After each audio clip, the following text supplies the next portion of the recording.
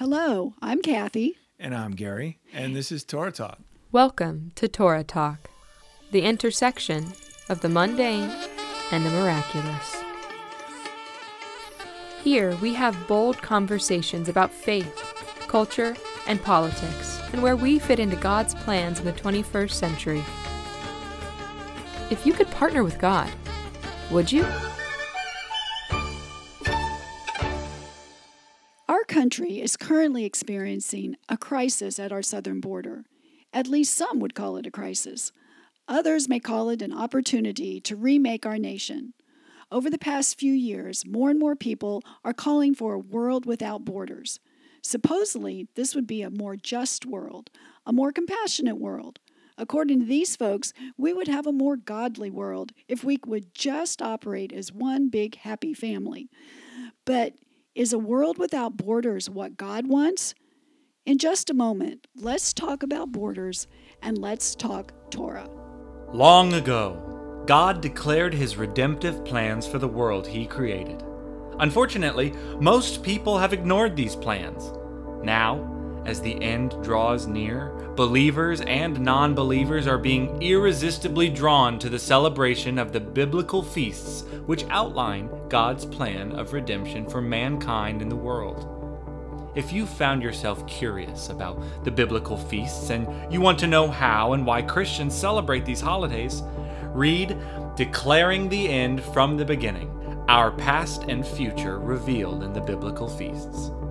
In this book, author Kathy Martirosian delves into the history and culture surrounding the biblical feast days of ancient Israel, as well as how Yeshua, our Messiah, has fulfilled 4 of these holy days in the past and how he will fulfill the other 3 when he returns.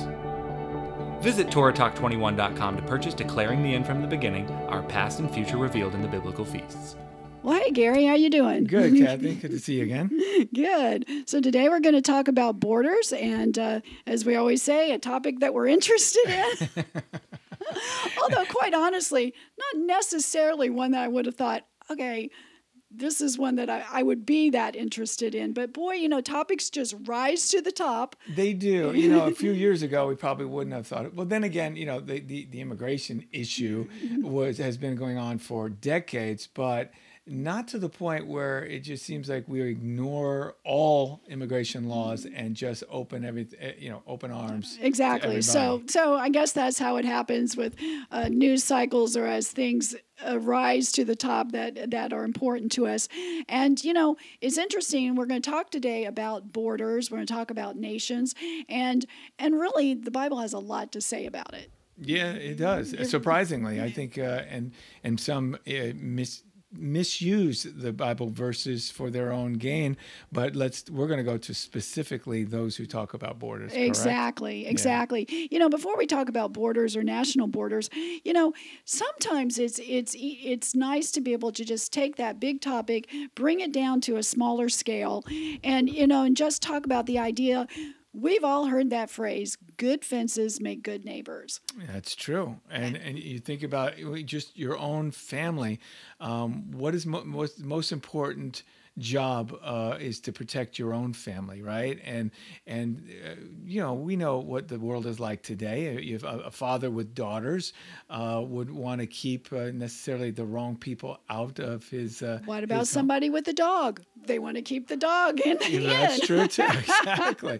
And we both have fences. We have fences for our dogs to run around. That's so they right. don't run the neighborhood. And in days when we were more of it was all about cattle and agriculture. Well, of course, that still exists today. You don't want them roaming into somebody else's pasture or something like that. That's right. Right. Yeah. They built fences back in the Wild West. Once they started having the cattle, whose cattle is who. So right. Fences have always been a thing, and it's always intriguing to me or curious to me when people think they're not a good idea. I laugh because in my neighborhood, if a fence isn't up and somebody buys a house, that's the first thing they do is put up a fence, and we're all good neighbors, Yeah. and maybe that's what helps maintain good neighbors. Sure. Well, we get along great with our neighbors, and we all have fences. But again, like you said, the dogs, that's part of it. Right. But there's a lot of reasons. Exactly. There's a lot of reasons. But today we want to look at what the Torah is saying about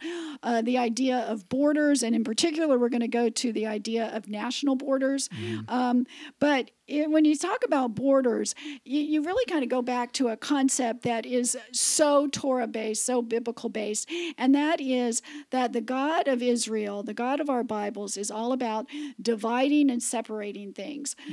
In particular, land and people, and in particular, Israel. Okay, That's right. so I remember when I first heard that concept from a Torah teacher, only because it seems so different than the Christianity's idea of kumbaya, everybody coming together as one. He said, no, the basic God principle is God divides and separates. And then he started showing me, and guess what? It shows up in Genesis 1 repeatedly. Yeah, it's ubiquitous when you think about it. It's throughout the scripture. He's calling the shots, regardless of how much man tries to change that or resist that. And he knows best. And we're going to read examples. And I think that the other thing that struck me when I was learning this is it was a paradigm shift for me to think about God being a God who divides and separates people, land, things. He's all about that. And that was a paradigm shift for me. And once I got it, then so many other things seemed to make sense in the Bible. I was like, okay, that just makes more sense. But, even when you look at chapter 1 of Genesis, you see these major separations right off the bat. God separates light from darkness, heaven separated from earth, land separated from the sea. And, God looks at it, and what's he say? It is good. It is good. Okay. So he separates. And he's like, okay, this is all good. Even this idea of plants after their own kind and animals after their own kind, they're separated. An apple's not an orange. Right.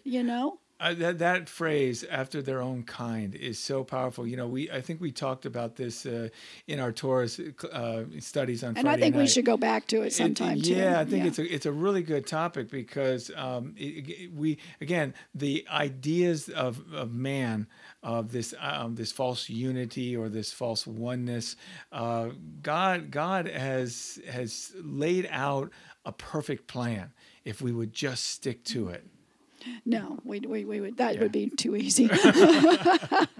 So we see this whole separating, and then you look at it and you're like, literally, God separates woman out from man. Yes. I mean, literally. Okay, that happens. You're like, okay, that's a major separation. It's a major separation. And remember a few Torah episodes ago I talked about that. If you can't recognize male and female, I really don't want your opinion about anything else. Exactly. Seems so very basic. It does seem so basic. So if you go forward in Genesis and you get to chapter 11, Chapter 11 of Genesis is the Tower of Babel story, and that's that quintessential dividing and separating act of God.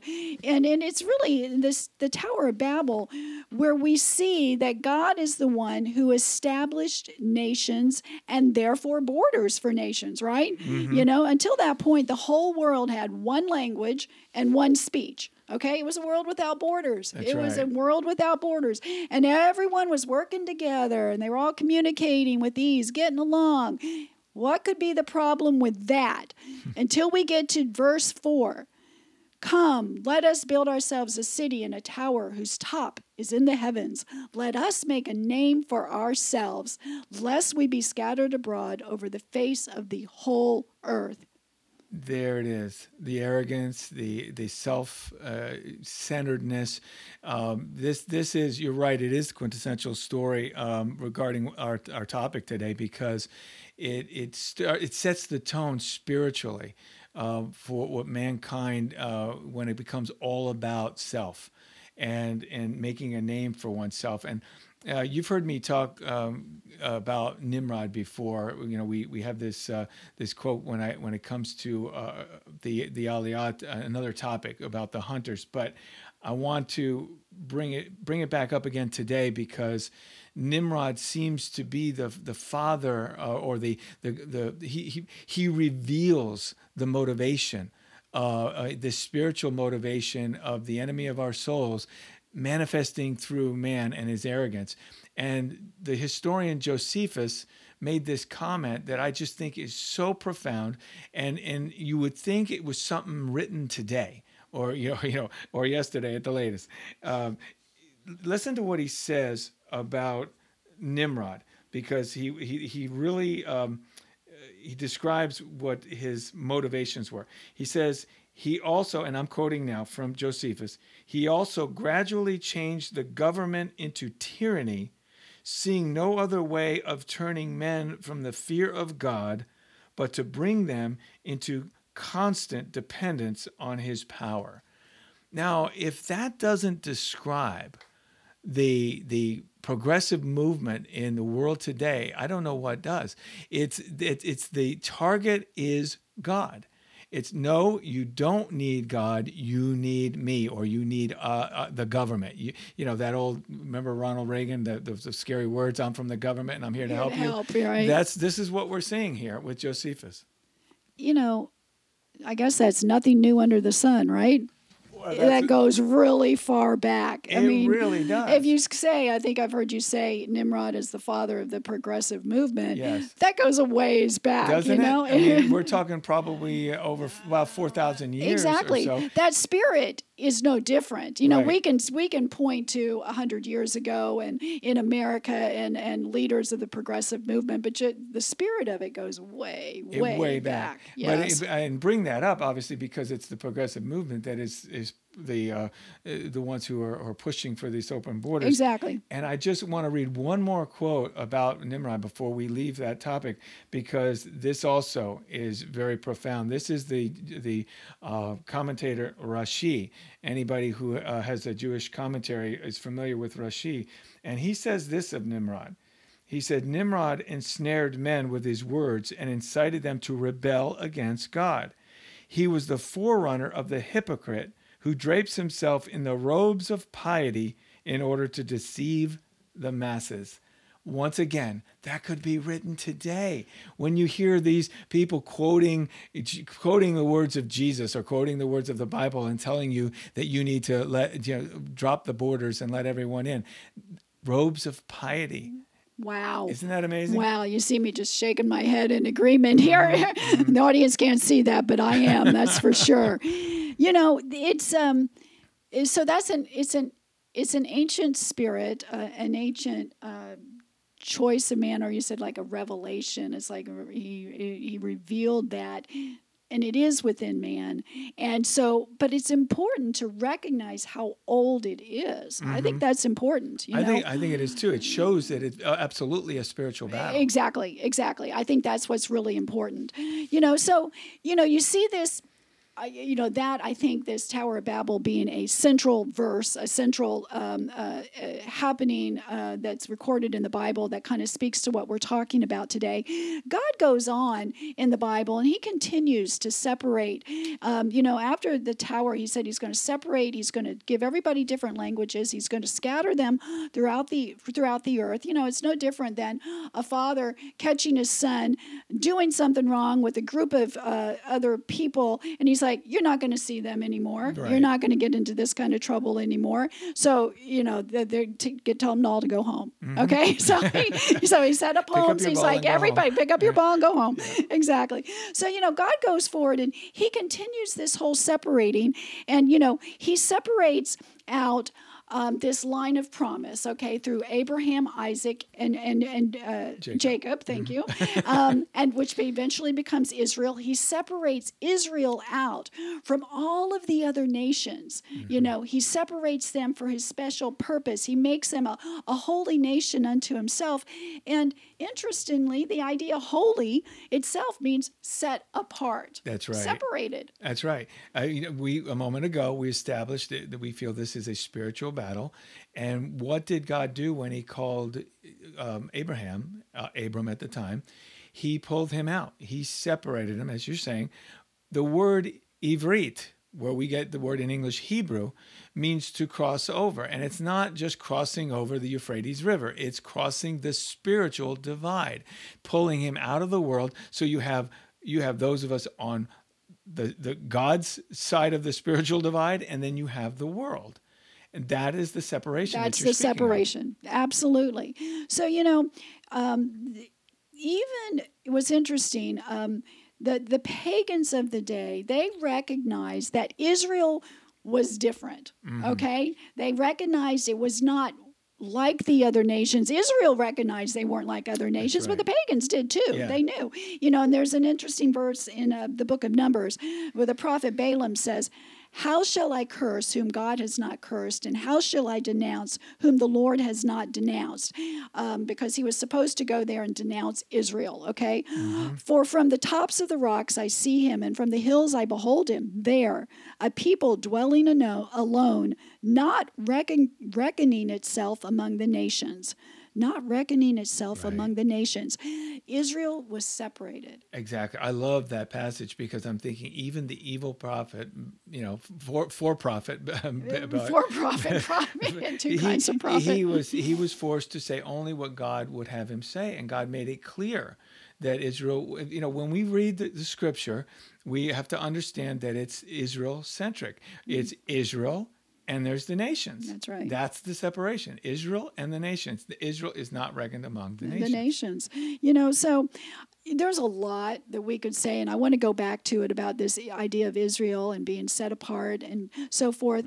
I want to zero in a little bit more, though, on this idea of the nations and God establishing the nations, and he established borders, and he respects borders. And, according to the Torah, borders really matter. They're important. They really do. And Kathy, before we go into the scriptures that talk specifically about the borders, I just want to make it clear again to our audience that when we talk about Israel and we talk about this idea of a borderless world, the target really still is God, because God established Israel and set them apart. And if you had no nations, that who gets eliminated then, right? Israel disappears. The idea of Israel being a light to the nations and set apart by God, once again, the target is God. So this idea of destroying Israel and open borders, I think it's all related. The nations hate Israel for many reasons, and we're going to go into a few later. But this idea of targeting God, just like when we spoke of cancel culture, that the ultimate target was God, those who were being canceled, but ultimately God. Yes. It's the same with open borders. I believe he is the target. Interesting. I just had a thought when you were saying that. It's not like those who are doing this are atheists. They know there's a God. Yes. And they want to cancel him. Yes, they do. I think you and I both read the quote about Karl Marx recently. Yes, exactly. And he knew very, very exactly. well that we there was did. a God. That's where that came from. Sometimes Yes. you forget where things come from. And that was the quote. It was that Karl Marx knew there was a God. He knew there was a God. He wanted to eradicate. Exactly. Fight against him. Exactly. Exodus, when the Israelites were at the foot of Mount Sinai, God sets up a boundary around the mountain, okay? And it said, you shall set bounds for the people all around the mountain. This is God telling Moses this. "Beware, you do not go up on the mountain or touch the borders of it. Whoever touches the mountain shall surely be put to death." So here he is. He's established this set-apart mountain space with a border, okay? Had rocks all around it or whatever.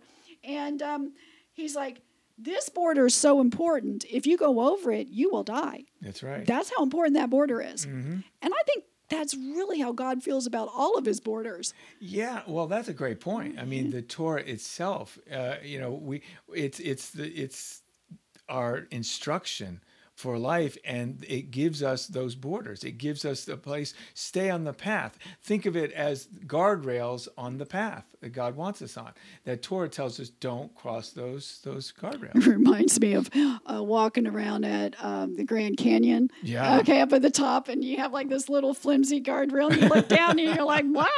You're happy the guardrail's there, but you're like, I don't want to sneeze or anything. Right. I don't want to go But beyond obviously that. there for a reason. Exactly, there for a reason. Proverbs 22:28 says, do not move the ancient boundary which your fathers have set. And Deuteronomy 19:14 says something similar. You shall not move your neighbor's boundary mark.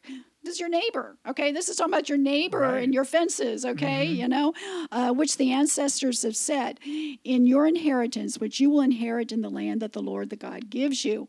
You know, it's so even at the smallest level here, we're talking about between neighbors. Don't move that. Don't move it. Yeah. And then on the bigger level, and I can't help myself but think about Israel, don't mess with them, because God delineated the borders of that nation as well. Yes. And so if you're trying to remove that border, you know, the nation that he chose to be a light to all other nations, you know, God set this up this way. That's right. You're right. Trying to move Israel's border, big no-no. Big no-no. Big no-no. You know, we were studying not too long ago in our Friday night Torah study. We were reading an interesting verse. It's in Deuteronomy 32, and it's part of the Song of Moses. And it says, when the Most High gave the nations their inheritance, when he separated the sons of man, he set the boundaries of the peoples according to the number of the sons of Israel. So it's talking about God setting up these kind of boundaries, okay? And some scholars believe that God not only set up nations, but he also assigned like divine beings of some sort to each of these nations, kind of like a good or a bad guardian angel, some kind of guardian angel kind of thing.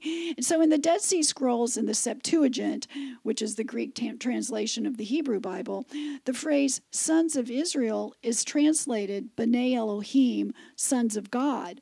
And this phrase, B'nai Elohim, as well as the concept of, you know, some kind of God-created being assigned to each nation, is, you know, you think, well, that's kind of weird. Okay, did God create nations and then some kind of angel over these nations? That seems a little weird.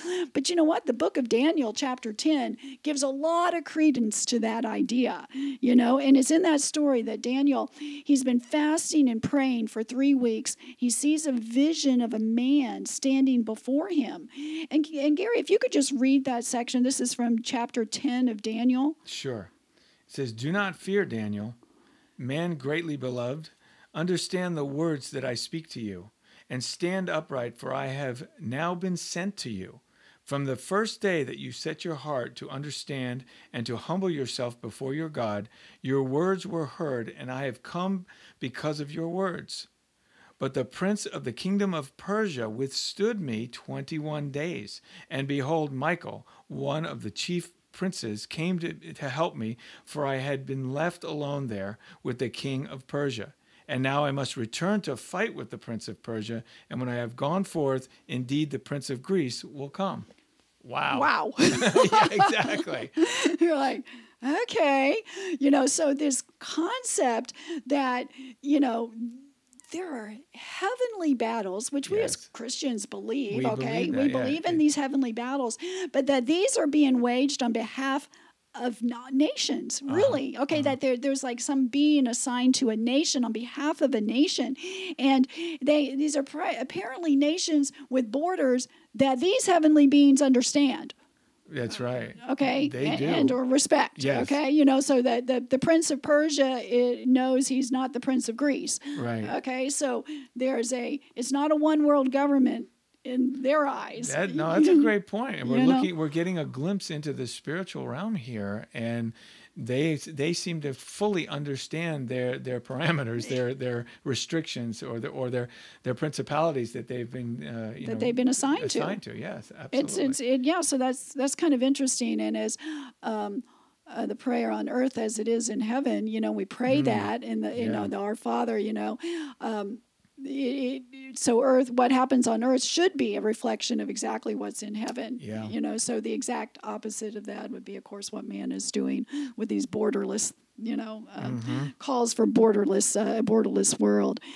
So, okay, so let's say you accept and you see that the Torah recognizes that there's borders, that God has established borders, that there's an understanding in the spiritual realm that there's borders, okay, and a respect for that. So then you got to think, well, why? Now, well, we always say in Hebrew, it's very Greek to ask why, okay? I know that. But God has a reason for each of the things that he does. So he has a reason for establishing borders. Well, I was thinking about this after, we spoke about the topic, and I maybe this is a little too simplistic, but here's a thought, is that when you teach someone, if you're a teacher, what's more difficult, teaching an audience of 1,000 or having a small group of 20? If you have a nation of Israel as the instructor nation, as the light to the nations, God chose a teacher nation. So let's put it that way. And then you have their responsibility to be light to the nations. And so they could be an example one by one to smaller groups of people than necessarily the entire world as a whole. I see this playing out when you think of the nations that have made choice to be an ally with Israel, or to have treaty with Israel, or to have trade with Israel. Individual nations have chosen. And God, I'm sorry it keeps coming back to Israel, but I just can't help myself. I think our whole lives are like that. But it does. And you think about how God had said, and we're going to talk about judging of the nations on account of this. So it to me, it all ties together. It all ties together. And that actually gets us back to it wasn't too long ago in our Torah study that we were reading this account in Deuteronomy 21. And it's a little bit long, but if Gary, you could read it to us, and I'll ask our audience to hang in there and listen to it. It's going to sound a little odd. But it is related to our topic, okay? I promise that it's very much related to it, and to help us understand why God set up boundaries. Yes, and it's Torah. It is his instruction. So let's read. If someone is found slain, lying in a field, in the land the Lord your God is giving you to possess, and it is not known who the killer was, your elders and your judges shall go out and measure the distance from the body to the neighboring towns. Then the elders of the town nearest the body shall take a heifer that has never been worked and has never worn a yoke, and lead it down to the valley that has not been plowed or planted, and where there is a flowing stream. There in the valley they are to break the heifer's neck. The Levitical priest shall step forward, for the Lord your God has chosen them to minister and to pronounce blessing in the name of the Lord, and to decide all cases of disputes and assault. Then all the elders of the town nearest the body shall wash their hands over the heifer whose neck was broken in the valley, and they shall declare, our hands did not shed this blood, nor did our eyes see it done. Accept this atonement for your people Israel, whom you have redeemed, Lord, and do not hold your people guilty of the blood of this innocent person. Then the bloodshed will be atoned for, and you will have purged from yourself the guilt of shedding innocent blood, since you have done what is right in the eyes of the Lord. Okay, so what does that have to do with what we're talking about? They did an interesting thing here. This whole procedure, the purpose wasn't to determine who the killer was. Mm-hmm. There was a given at the beginning that we don't know who the killer was, okay? Correct. But the purpose was for determining which city would be held responsible for blood guilt, is what the Bible calls it. It's the guilt that's assigned to land where an innocent person is murdered. Now, that's a wild concept to us, but it is very Torah-based, this idea of innocent blood spilt on land creates guilt for those in the land, okay? So the whole purpose of this is they measure carefully to the nearest city. Well, the only way they could determine that is if they had very delineated specific boundaries for each of those cities. That's right. And these people were out there measuring carefully to that city to determine which one was responsible for the blood guilt, even though they didn't know who did it.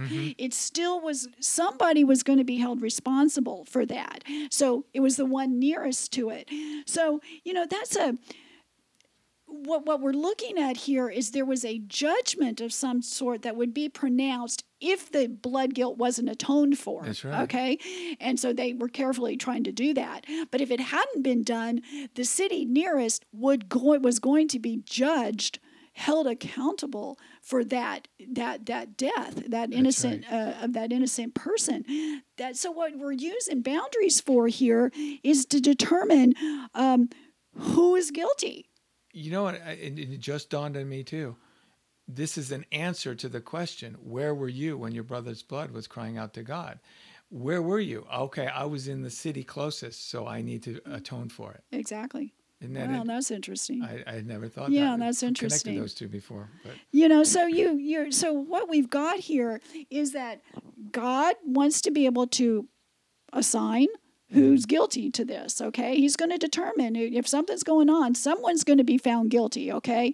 So it's the closest, and you have to know the clear delineated boundaries, borders of that particular city. So this idea of borders for the purpose of judgment, okay, comes up. Ezekiel 11, it says, "You will fall by the sword. I will judge you to the border of Israel," or some Bibles say in the border of Israel. "So you shall know that I am the Lord."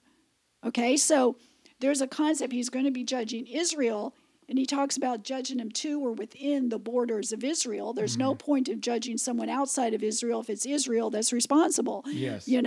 Or to judge the other city if they're not the ones determined that they're going to be held guilty. So Jeremiah 15:13, "Your wealth and your treasure I will give for booty without cost, even for all your sins and within all your borders." Once again, there's a judgment, there's a payment that needs to be made, but it is within your borders. Yes.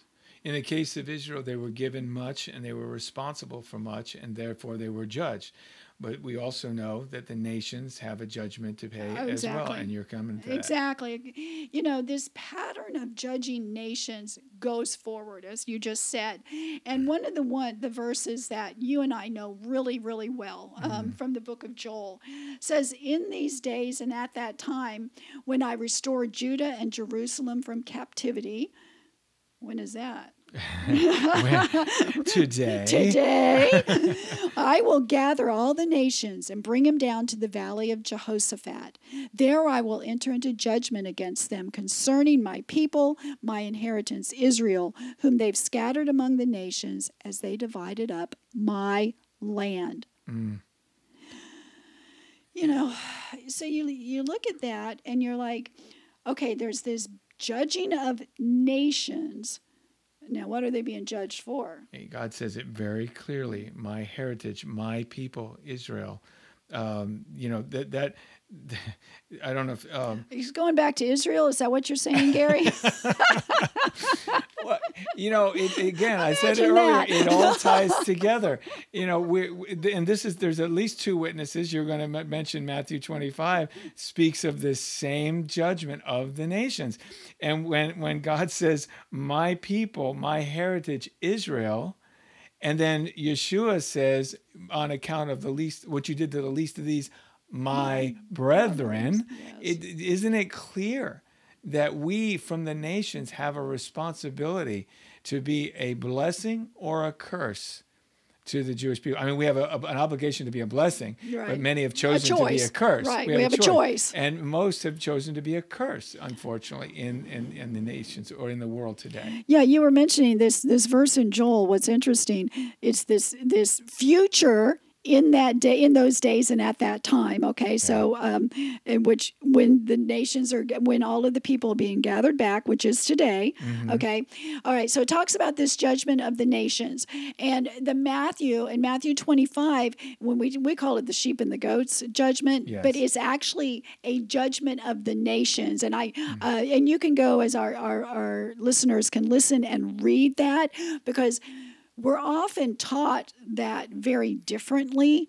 And what we're saying to you is these are the same things. This passage in Joel and that passage in Matthew are talking about the same judgment of the nations for the treatment of Israel. That's correct. It's the context. The context of Matthew 25, I believe it starts in verse 31, when he says that he will gather the nations, is the same judgment that we just read in Joel. Yes.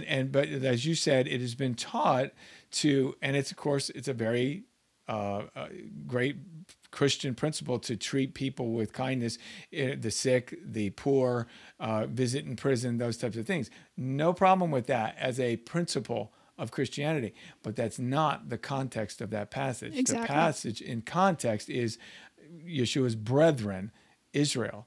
And that judgment of nations. Yeah. Yes. And then he uses the same language of Genesis 12:3. I will bless those who bless, I will curse those who curse, because he says, come you blessed of my Father, for those who did these acts of kindness. And then he says, depart from me, you cursed. Depart from me, you cursed. Yeah. Exactly. So I think that's, once again, as pointing out to that how important it is to look at context. I remember when I first learned these things being the same, that was really an eye-opener to me too, to see these two, this Joel event being the same judgment of the nations. There's not another judgment of the nations in the Bible, okay, where they're all brought together and judged, and only judged in terms of how their treatment of Israel. And what does it say here in Joel about that? He says, they were scattered among the nations, which we know. We're still regathering the Jewish people today. And but what? Then he says, divided my land. That's moving the borders. That's moving the borders. Exactly. And what has the peace process been about for decades? Dividing the land of Israel. Exactly. And that's exactly what we're talking about today. Yes. So the nations are going to be judged for moving borders of Israel. Bingo. Exactly. Now, there's so we see other places where, once again, God judges nations. There's a cool verse in Zechariah 14, and it's actually a reference to Messiah Yeshua's reign on earth, that 1,000-year millennial reign. Okay, and it talks about in chapter 14. It shall come to pass that everyone that's left of all the nations which came against Jerusalem shall even go up year to year to worship the King, the Lord of hosts, and keep the Feast of Tabernacles. And it shall be that who will not come up of the families of the earth unto Jerusalem to worship the King of kings, the Lord of hosts, even on them there will be no rain. So what's happening here? So it goes on even to say, if Egypt doesn't come up, they're not going to get any rain on them. So it gives this idea that the nations will have a decision. Are they going to come forward? The nations still exist, okay, when Jesus is reigning on earth, okay? That's good news. That's right? okay. They're still there, so there's not a one world government there, Right. okay? That's what I meant. Exactly. And we may go through that first, Right, okay? maybe. I think that's what's going to happen. But at that point, it's just the nations that will come up and will be individually judged. And this time, it's about keeping the Feast of Tabernacles, Right. okay? Whoa. Once again, though, of course, this is to worship the King. Yes. But it also is a denial of the primacy of Israel by not showing up. We have that today. We would say, well, no, the church is centered in Rome, or why do I have to go to Israel? I can stay right here. God knows I'm here. Yes, he does. But God set up Jerusalem as the king, the center of the kingdom, and where the throne lies of the Messiah. And so the primacy of Israel is still important in the millennial reign. You can't just do that anywhere you like. That's right? correct. You can't say, So he set "Oh, up a I'm border. He set up a border, and you can't say, "Oh, I can do that here. I still will worship God, but I'll just do it over here." He goes, Right. "No, you're going over there. Right. Where I said to go." This idea of God judging nations. I'm not saying that God doesn't judge individuals. God does judge individuals. Absolutely. Okay, but in Christianity, we kind of keep our focus there. About judging individuals more than we do with nations. Now, I know lately, as we've been going through all this stuff as a nation, we've talked a little bit more, I think, about this judgment of a nation, okay, and about a nation turning back to God and how important that is. Well, that's a very biblical concept, Sure. okay? But God, the prophets, I've been reading through a lot of the old prophets lately, the ancient prophets of Israel. Jeremiah, poor Jeremiah, the weeping prophet, so sad. Oh gosh. He pronounced judgment not only on Israel, but on Egypt, Philistia, Moab, Ammon, Edom, Elam, and eventually on Babylon, okay, who was the one that conquered all those other ones that came first. And then eventually at the end, he's like, you're going to be judged too, okay? And, I remember when I was first learning, I know I keep going back to this. I remember when I first learned, but that is important. Those things come to mind, when you learn important concepts, where were you or when did you first learn it? It's stuck. And it's stuck, right. And we have a mutual acquaintance, Gary and I, a friend called Walid Sharbat, and he wrote a book called God's War on Terror. And he was speaking in that, and he talked about this idea of when Christ returns, he returns and he fights against nations, very specific nations, okay?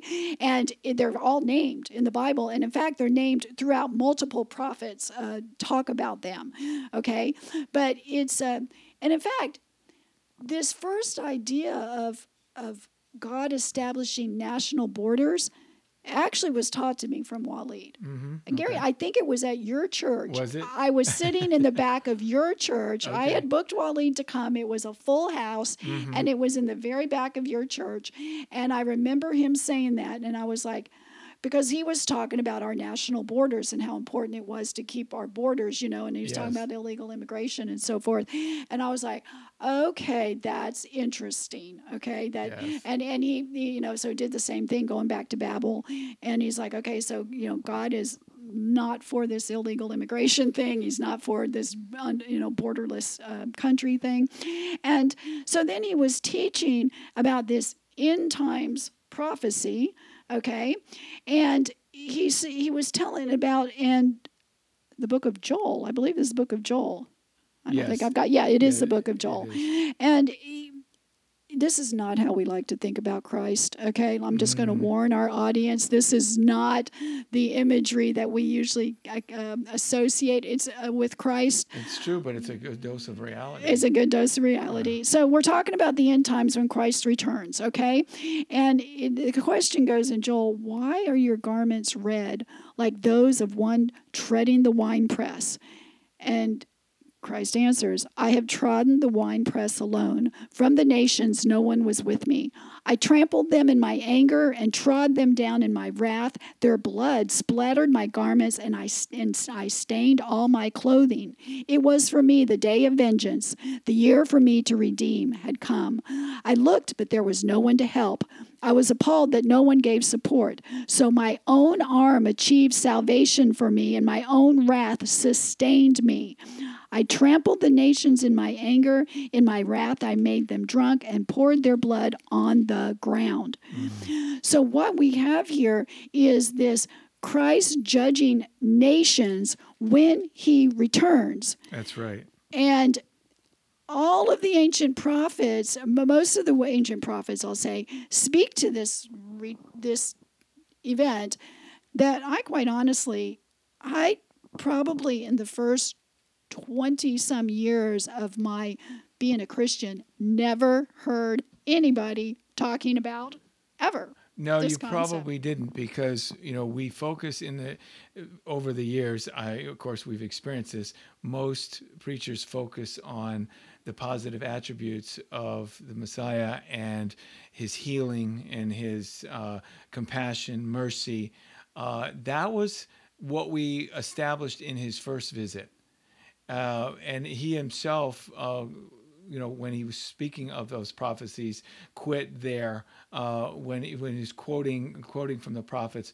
But then, if we pick up when he returns, it's the day of vengeance. It's the day of vengeance, just like it said here. Yes. Okay, it was for me the day of vengeance. Okay, so if you're trying to give a good, clear, rounded picture of Messiah, it would include both of those concepts. Both one doesn't negate the other. Okay, just because he's compassionate. In fact, it's because he's compassionate that he must avenge. Okay, yes. what's wrong? Okay, and this is not a foreign concept to Judaism, because they understand the idea of a suffering servant was Mashiach ben Yosef, and the idea of the reigning, the warrior Messiah is Mashiach ben David. Exactly. So this is not a foreign concept, not something that we're making up, and we know from the scripture that he fulfills both roles. Exactly. We talked about a little bit earlier in the book of Numbers about Balaam, okay, the pagan prophet or whatever. Well, you know what? In the book of Numbers even, there's a prophecy. It's a messianic prophecy about the coming of the Messiah to specifically destroy and conquer certain nations. Okay? So in chapter 24, it says, a star will come out of Jacob, a scepter will rise out of Israel. He will crush the foreheads of Moab, the skulls of all the sons of Seth. Edom will be conquered. Seir, his enemy, will be conquered, but Israel will grow strong. A ruler will come out of Jacob and destroy the survivors of the city.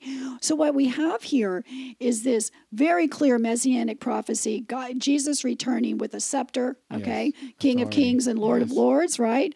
And what does he do when he comes back and rules from Israel and over Israel? He utterly destroys these enemies. Very specifically, we have Moab, Edom, and Seir, okay? And Ezekiel talks to the same kind of judgments. Ezekiel 35, Mount Seir, Greater Edom. We're talking about areas that are very clearly delineated. Yes, they are. Okay, now you may not, as a modern day Christian, know exactly where these are, but you can pull up any good Bible map, historical Bible map, and see when he names places, from Timan to Dedan, where he's going to destroy. That's Yemen to Saudi Arabia. Yeah. Okay, it's very specific nations. Which Walid clearly pointed out at this stage of the game are all Islamic nations. Yes, and I'm glad you mentioned that, because in verse 5 of that same chapter, Ezekiel 35, it speaks of the reason, and it's an ancient hatred. It speaks of Esau's ancient hatred. If you look at Genesis 27:4, Esau says he hated Jacob. Well, Jacob becomes Israel, as we know. That's right. It's an ancient hatred, and today the descendants of Esau and Ishmael, and remember, Esau married the daughter of Ishmael, those descendants today are primarily Islamic. That's right. And so it all ties together. It all ties together. And so very specifically, I remember Walid, he probably did this at your church too. He challenged anyone to name a country that the Bible says that Jesus destroys. That's not Islamic. That's right. And nobody has ever answered him. I traveled with him for a while. Nobody was ever able to say anything else according to the Bible. So, I would recommend to anybody who's listening, though, that if you want to know a little bit more about that, because we don't have time to go into it, is to get Walid's book called God's War on Terror. It's really, really good. Yeah. So we learned a lot about that. So, so what we've been able to establish today is that, God is about nations. Yes, he is. He is. And he's about borders. From the very, very beginning, with his dividing and separating and all of that, he uses these borders to keep people from getting, I might say, too big for your britches, which is exactly what was happening at Babel. And he uses it to determine who's responsible and who's guilty. Yes. Okay? For trespassing his commandments, for going against his people, against his land. Yeah, and I think it's a great way to, if we learn to look at all things current through the eyes of God, through the lens of Scripture, you realize what the enemy's plans are, because you know that it's in direct opposition with God. It makes it very clear. You and I have talked about this often, about the chaos, that God is the order in the chaos. When we look at it, people who have a scriptural-based, a God-based worldview look at it and say, oh my gosh, these people are crazy. But when you, again, break it down if through Scripture and through God's eyes, you realize, oh, they're not crazy. They're very deliberate in their attempt to eradicate the memory of God or his authority. Yes, exactly. I think that it's really, really important for us, like you said, to be able to look at modern issues that we're dealing with, and we have not ever been frightened about going to these modern issues, No, right, we Gary? haven't. Okay, No, not at all. in politics or whatever, because we can't separate this little bit of our life. This is our God part of our world, and this is everything else. Yeah, no, we don't do that. We don't do that. It's all. It's all. all. So we need to look at everything through the lens of Torah, Mm-hmm. okay, and all of God's word, okay, and see how do we respond. Because as believers, if all we're doing is responding to emotional appeals of what looks good, what feels good, eat of the fruit of the tree. It looks great. Mm-hmm. Okay. Yeah, boy, that looks great. But we don't know what the word says specifically about these topics. You might be deceived and say, wow, maybe it is compassionate to leave our borders open. Right. Okay. Yeah, I agree with you 100%. I think if you especially, and I will say this with no apology, if you're only reading the Brit Hadashah, what the world calls the New Testament, I think you can be easily deceived, because we're only reading a portion of the story. And I believe God's principles are established long before, and Yeshua, as he walked the earth, just reiterated and emphasized and showed us how to apply them, in our personal lives.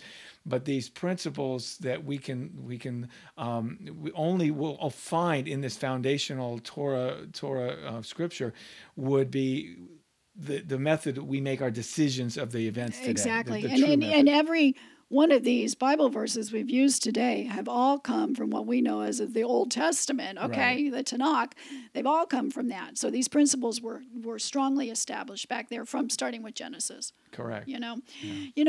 Biblical prophecy points to a time when mankind will make a last-ditch attempt to erase national borders that God has established. Mm-hmm. The Antichrist will take advantage of the borderless world as he tries to establish his one-world government. And ironically, it seems as though the effort to create a one-world government doesn't stick. Well, basically because it's not part of God's will, okay? Because we looked at that and we saw that, no, Feast of Tabernacles, if Egypt doesn't come up, they don't, so the nations are still there no matter what man has tried to do to erase them. Good point. Okay? That's a great point. And, so God will stand as the judge and jury of the nations, but as followers of the God of Israel, we must actively stand against efforts to ignore or erase national borders and teach others about this matter as well. And that's what we're here about today. Amen. Amen. So I'll ask everybody and remind everybody until next time, remember what the psalmist said, those who love your Torah have great peace and nothing causes them to stumble. Shalom. Shalom. Thank you for listening. Please join us next time on Torah Talk.